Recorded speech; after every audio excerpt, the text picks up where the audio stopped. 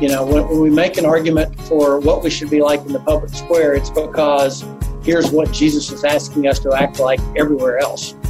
Welcome to the Habit Podcast, conversations with writers about writing. I'm Jonathan Rogers, your host.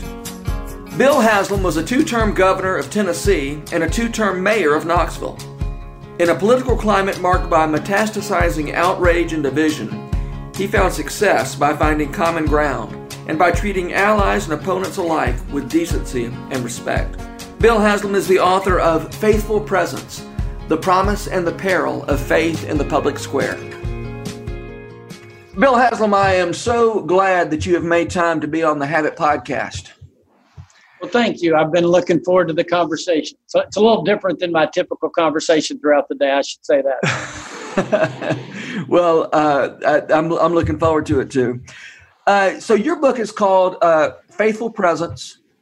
And now remind me of the subtitle. I'm sorry. The Promise and Peril of Faith in the Public Square. Yeah. So tell me about this. Why did you choose the title Faithful Presence? What do you mean by that?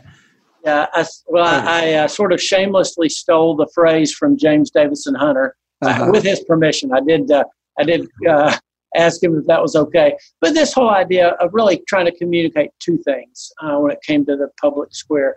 One, that presence matters, that this is not a time to retreat and say kind of a pox on both of their houses. I'm frustrated and exhausted with the whole argument.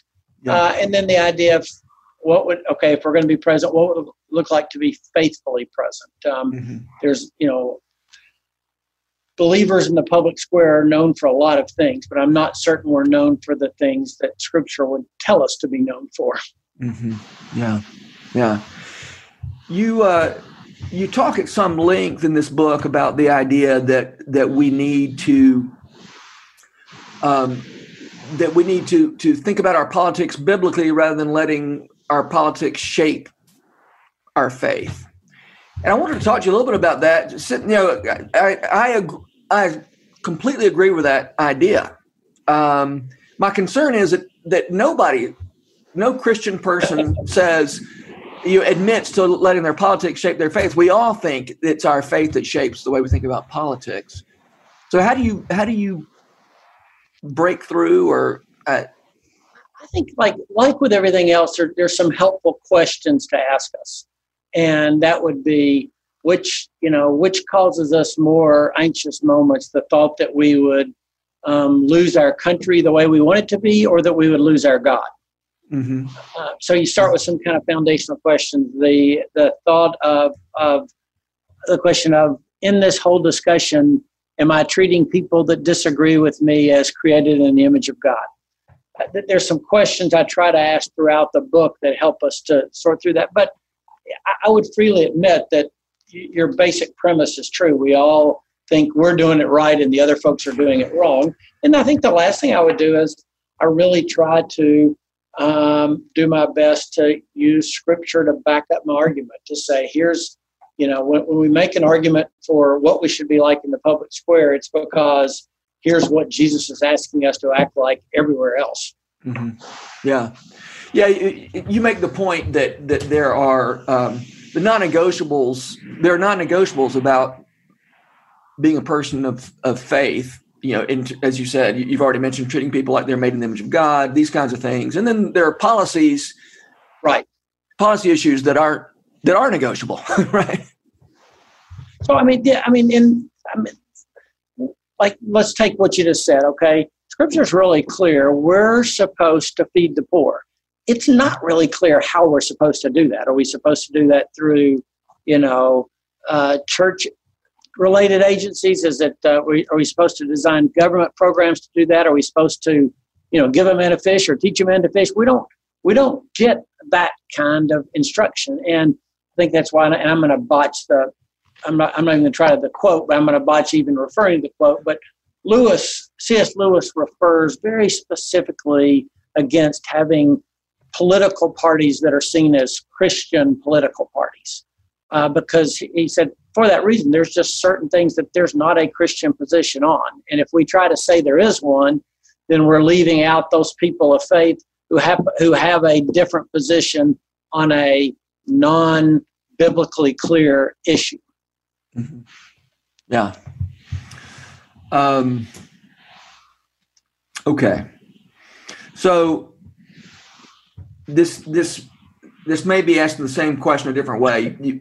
Confirmation bias is such an important thing for writers to come to terms with, right? Both my own my own tendency to only pay attention to things that confirm what I already believe, and also the difficulty in breaking through to another person, breaking through their confirmation bias. The truth is, confirmation bias pays. Yes. If I want more clicks, more reads, more whatever, well, playing to the choir is a great way to do that, and it takes a certain amount of, or takes a great amount of something beyond, self-promotion or something beyond a desire to have more readers, more clicks, more money, more whatever, to even resist confirmation bias.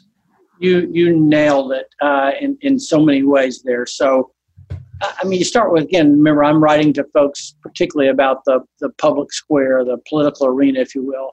And it is nowhere is it more true than it is easy to go get a lot of attention and to get lots of clicks and likes by saying those things that a lot of people will agree with, and saying them very forcefully and saying them in a way that belittles the other side. You can go do that really easily all day long.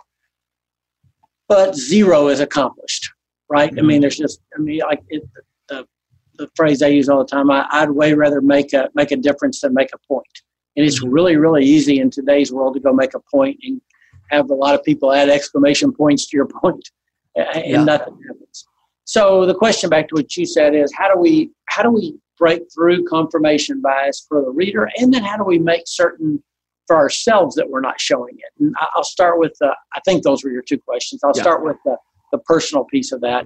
One of the interesting things about writing a book about something like this is it's a little like giving a sermon in a church or talking somewhere and then having to be around all the people that you gave the sermon to because you find yourself constantly like, I'm not doing so well at that myself. And I decided when I wrote this book that I don't know how many other books I'll write. So I thought I'm going to do the audio version of it myself. And then so when it came out, I thought, well, I'm kind of curious, what's that sound like? So, I tend to listen to books when I'm working out. So when I was exercising, I started listening to it. And there were times I thought, that's really good stuff. I should write that down. Not because I wrote it, just because I realized I'm not doing that so well myself right now. Yeah. And so, the point I get, I think most any writer would recognize, or any preacher or anything would recognize, it's a lot easier to say this than it is to do it, because I realize I'm that way.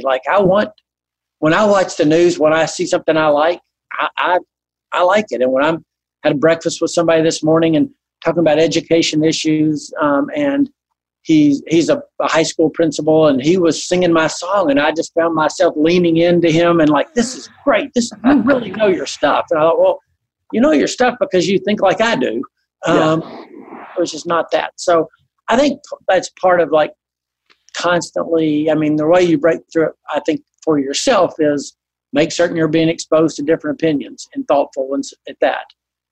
Yeah. For the reader, and trying to convince folks of that, the best thing I knew to do was give several examples, personal examples of how confirmation bias affects me, and hope that somebody could identify with that, and then give some very practical steps of things that you could do to break through that, from listening to different news sources to having conversations with people that have a different view than you do. I tried to have some practical suggestions in there. Yeah. One reason I was really interested in looking forward to having you on the show was that, for when it comes to persuasion, when I'm trying to write something persuasive, there's still a real gap between sort of two things going on here. One is there's a gap between me and the reader, and I don't really know if I've persuaded anybody or not. And secondly, if as a writer I do measure my success in terms of, how many readers I have or how many clicks I get or whatever, that's all, as you said, that's all about making a point and not about making a difference. And in your line of work as a politician, you haven't really had the option of doing persuasion in any sort of abstract sense, right? If you persuade, you see a kind of real world result, and if you fail to persuade, you see another real world result in a way that for people who all their persuasion happens on paper, it's a very different thing for us. Right. That wasn't exactly a question, was it? But I get where you're going. I know a lot of your audience are folks who are real writers instead of people like me who pretend to be one for a short period of time. But it's been, to be honest with you, it's been another eye opener. It's like everything else. You realize you write a book and you think, oh, okay, well, I hope this will have some impact and persuade some people. And you realize, oh, somebody that wrote this self-help book is going to sell 100 times more copies than you do, or whatever it is, and you kind of, there's that sobering thought of, I'm not certain this is going to make much of a dent in the universe. Yeah. I think my answer to myself when I realized that, I'm not going to be climbing the bestsellers list anytime. I was going to say anytime soon, but I think just saying anytime period, is this idea of the hope is to be able to persuade some folks that to move where they stand and to think of their political and public arena presence. And by the way, I'm not just writing this to people who run for office. This is to all of us because I think we should all be engaged. Yeah. But to help move them toward a position that I think hopefully reflects a more biblical position in terms of how we act. Yeah. And, it's like everything. I mean, believe me, I was a mayor for 2 terms and a governor for 2 terms. And sometimes you walk away thinking that made a big difference. And sometimes you walk away thinking, it didn't. I think that's just part of our human existence. And I think my only thought would be faithful in what you're called to do. The harvest isn't up to us. Yeah. Yeah. I loved something when you were mayor of Knoxville and you revitalized a downtown that was struggling. Some of your messaging, which I really love and felt really feels like it's relevant to the whole project of what all creativity does, is you said this is everybody's neighborhood, right? In a city. I mean, there's nothing unusual about Knoxville to say that the different neighborhoods feel very different from one another. You said we're going to create this square that's going to be everybody's neighborhood, not just, Right.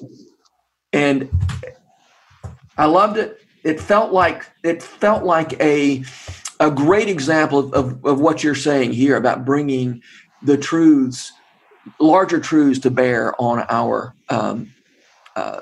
local worldly truth. The fact that you're saying we are going. That's an act of persuasion, right? To say this is everybody's neighborhood. I'm going to get everybody behind this by saying this is everybody's neighborhood. And by the way, I've been to this revitalized downtown in Knoxville, and I love it. It's a great place, and it feels like a place that brings people together. And I guess I'm trying to work out some kind of metaphor for this is what the right kind of civic-minded persuasion does. I mean, the time when I became mayor in Knoxville, we really did have this history of, folks in East Knoxville thinking West Knoxville got all the good attention, and folks that lived in South Knoxville said, I never want to come across the river unless I have to. And we had built up this animosity and this chippiness, if you will. Uh-huh. And in the meantime, we have these great bones of a downtown, a great structure with a market square right in the middle of town. And it just kind of worked to say, why don't we put our hearts into revitalizing the heart of the city, and then we'll try to grow it out from there. And I think there's something about that most folks could easily get behind. And like I said, listen, the mayor's kind of like the quarterback of the football team, gets more credit when things go well and blame when things go bad. The reality is there were some pioneers that had kind of stuck out their head before we ever got there and made personal investments and risked their own capital and, and everything else to make it work. But I do think if you want to say a metaphor, whatever, it's this whole idea of find a heart of an issue that people can identify with and rally around. Mm-hmm. And in doing that, persuasion becomes a little easier. Yeah. I think the interesting thing, if I could take a little aside about, you talked about persuasion, and it's, again, the folks who are your audience is why I think what they do is so important is, unfortunately, we've gotten to the world, the political world's gotten to the point where persuasion is not a goal at all anymore. Yeah. It's just more about, I'm going to try to rally my side. I mean, we're an evenly divided country. And so if it's evenly divided, there's two ways I can win. I can try to convince some folks that are in the middle to come to my side. Or I can just say, I'm going to double down on my side and get all of them so mad that they will, at the other side, that they'll go vote. And that's the second has become the MO of most political operatives today. And it's really too bad because we've lost this value. We've lost putting a value in persuading. Mm-hmm. So from where I sit, it seemed like it would be easier to convince a few people on the other side to. How is it that we lost this interest in finding common ground? Well, because I think I don't wholly know the answer to your question, but I would surmise that what's happened is folks have looked around and said, well, that's one way. I can go try to persuade those people in the middle to find common ground. Or the numbers work better if I just go get all the folks on my side who should vote to go vote. Uh-huh. And to make certain the folks on my side go vote, the best way to do that is to get them really mad. Uh-huh. Get them really mad by saying the other side are bad guys. Mm-hmm. Okay? So those are two I can't really do both of those at the same time. I can't persuade the middle and convince the entrenched on my side that the other side are bad guys. I can't do both of those at the same time. And most folks have decided in today's media world, it's a lot easier to go try to convince the people on my side because I can advertise directly to them that the other people are bad guys. Yeah. You mentioned an interview you did on a cable news network that was really short because you were how'd it go? Basically, they were saying, so you pushed through this legislation, right? That must have been a big fight. And you're like, actually, we got along pretty well. You summarized it pretty well.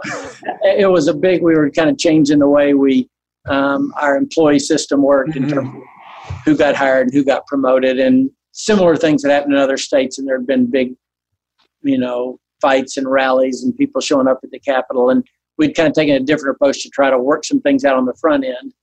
When we passed it, it got the attention of, a couple of the national cable shows. And so they asked if I'd go on to talk about how we did it. And when I came on and they said, what were the riots like at the Capitol? And so we really didn't have, once it became apparent that there was no sizzle there, they literally dropped it. It was like, okay, look at the time. We got to go. Yeah. I got a call once to be on one of those shows. I published a book about C.S. Lewis. And so I can't. I think it was sort of a War on Christmas special. Yeah. I don't know, something like that. And they called me and said, "Hey, let's talk about how, if C.S. Lewis were alive today, he'd never get these books published." And I said, "Well, actually, he was in a pretty hostile environment as himself, and it wasn't." Anyway, they didn't call me back. They said, "Hey, we're having trouble with getting the satellite link together, so this ain't going to work out." And so that was it. The reality is, in that world, outrage sells. Yeah, and it sells really well, and the business model is basically based on outrage. And so again, that's to the folks who are your listeners. I think part of our task is to break through and to try to relight the spark of persuasion, and why that matters. Instead of derision works very well in this world. Persuasion doesn't. Yeah, it feels like there's not a lot of interest in reality, right? It instead of conforming myself to a reality that I didn't create, I'm doubling down on creating some reality. And the truth is, with words, you can create certain realities. You can't create ultimate reality. I can monkey with the status quo, perhaps. Right, but I think the message for us in this is we're supposed to be people of the truth. Mm-hmm. That's what we're called to be. We're called to be people that speak love and truth at the same time. And it's interesting if you look at for a long time, what was kind of thought of as the secular left was the one that said there's no such thing as truth. Okay, there's everything. It's the relative. It's modernism, etc. Yeah. Now the far right is kind of equally guilty, right? It's a world of alternative facts, and if we just say it loud enough, then people should believe us. And I think within this world, we, like I said, of all people, should be clinging to the idea of true truth, and that I feel like that should be part of the purpose that we're driving toward. Yeah, and I feel like believing in an ultimate truth, a true truth, as you said, does give me a little latitude in some because I believe in a truth that I didn't create myself.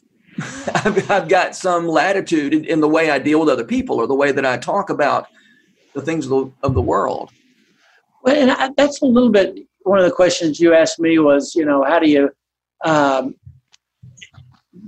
can't remember. One of your first questions was, well, in a world like this where we're all, all of us think that our faith is determining our politics. None of us really think our politics is determining our faith. How do you say, well, where that's really happening? And again, that's part of where I think the reality of coming back to having an ultimate truth that you're anchored in, that's, in my opinion, that's based in Scripture, gives us a reference point that is missing for other people. That is menacing, you said? Missing. I was trying to say, where's this conversation going? Right, no, not missing. Yeah, missing, yeah. I mean, one of the stories I tell in the book is I from time to time teach classes at university campuses, was teaching at Vanderbilt a year or so ago, and we got into this conversation about, is there such a thing that's of truth that's true, relative, regardless of circumstances.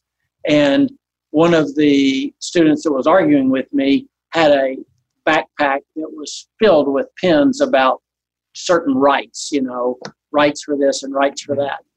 And I said, well, you believe in ultimate truth too? And she goes, well, why do you say that? And I said, well, you're claiming that there's such a thing as a right that comes from anything beyond an existing government. Like there's a human right, there's equal rights, et cetera. That idea has to come from somewhere. Like I said, that in all these discussions, I think, should give us an anchoring point. Mm-hmm. Yeah. Yeah, but you're right when you say this. I remember when I went to when I was in graduate school, early 90s, and just, it was feeling shocked at the sort of postmodern Jacques Derrida, the idea that just sort of, the experiments in perfect relativism, which is, as you said, doesn't ultimately work out very well. But some of those ideas that were so shocking back then, people's grandmothers are espousing these ideas now. Yeah. And, well, but I mean, that would be back to what you said, those ideas that were so shocking. That's back to, we referred to James Hunter earlier. That would be his point, is that, those ideas that you were talking about in graduate school philosophy class eventually make their way into culture. Yeah. And again, it's one of the reasons why what you do and the folks that you're speaking to do is so important, is ultimately, ideas do become reality. Mm-hmm. And, being out there and competing in the marketplace of ideas, I think is an important call today. Yeah. You used a term which I've been very familiar with the idea. I've seen the idea play out many, many times. Didn't know the term: mode of attribution asymmetry. Yeah. Some mighty big words. Why don't you explain those? Those are $4 words. Motivation attribution asymmetry is how much one side thinks the other side's motives are not just wrong, or their stances are not just wrong, but they come from bad motives. In other words, I don't just disagree with you. I think you have a horrible motive for thinking the way you do. Mm-hmm. And the point I bring up in the book is that today, and this is actually 5 years ago, so we know it's gotten worse, motivation attribution asymmetry in the U.S. between Republicans and Democrats is greater than that between Israelis and Palestinians. So this, like I said, the other side are wrong and they're bad people. They're not just, mm-hmm. They don't just have a different opinion than mine. They're bad people, is growing, and part of, like I said, is part of the reason I wrote the book. Mm-hmm. Here's a question I've been wanting to ask a real politician. So I'm counting you as a real politician, since you were my governor for 8 years. That's not an oxymoron. Do the professional politicians, do the politicos, is this mode of attribution asymmetry as true for politicians as they pretend, as it seems to be? Or are they just sort of stirring up and benefiting from that tendency in the rest of us? Like, I remember my cousin told me about a time he was driving down the highway in California and saw in a convertible Cadillac, Ric Flair and whoever Ric Flair's enemy was in wrestling. And they were just buddies. They were just going down the road, and they were, the point being right. It's all show, their antagonism. How real is the antagonism among the professional class of politicians as real as it looks?